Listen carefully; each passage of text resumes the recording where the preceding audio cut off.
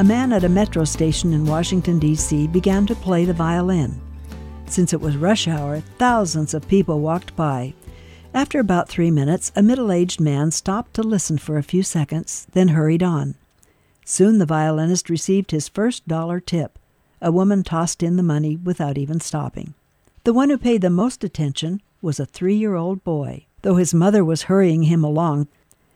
Finally, when the mother gave him a tug, the child continued to walk, turning his head all the time.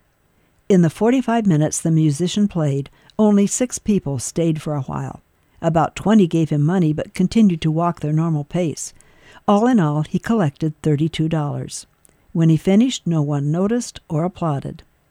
Not a soul recognized the violinist was Joshua Bell, one of the most gifted musicians in the world, and that he played some of the most intricate pieces ever written with a violin worth $3.5 million.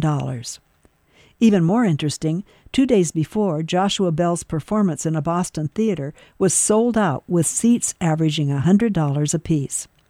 The whole thing was an experiment organized by the Washington Post. If we do not have a moment to stop and listen to one of the best musicians in the world playing the best music ever written, how many other things are we missing? Perhaps we're also failing to notice God speaking in our lives.